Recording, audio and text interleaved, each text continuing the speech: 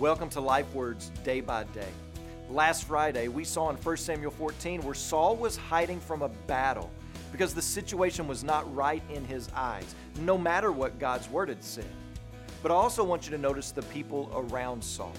The text tells us in verse 3 that Ahijah, the son of Ahitub, Ichabod's brother, son of Phinehas, son of Eli, the priest of the Lord in Shiloh, was wearing an ephod, and that he was with Saul.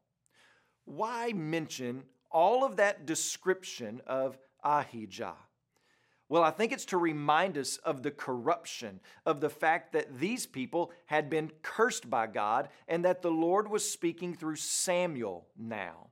Saul had surrounded himself with people who did not know the Lord and would not encourage him in the Word of God. And then you'll notice in verses 17 through 18 the presumption that is in Saul. After the battle had started, it's at that point that Saul puts on a show to try and discern the will of God. He calls for the priest to help him discern whether or not they should go into the battle. But when Saul sees that the enemy is running away, that it looks like the victory is at hand, it's at that point that all this courage flows through Saul's body, and he no longer needs the help of the Lord, and he just jumps right into the battle. Why is that?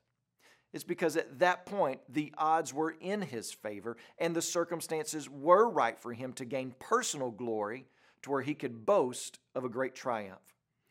So the question could be put to us: do we hide in fear, abandoning the work of the Lord until it looks more favorable to where we emerge from our caves with chest poked out in order to gain personal glory? Or do we walk with the Lord day by day, obediently, no matter the circumstance? As you pray today, please remember our Creative Access missionaries in China. And also remember the Bina Life Word broadcast that's heard throughout Nigeria and Tanzania.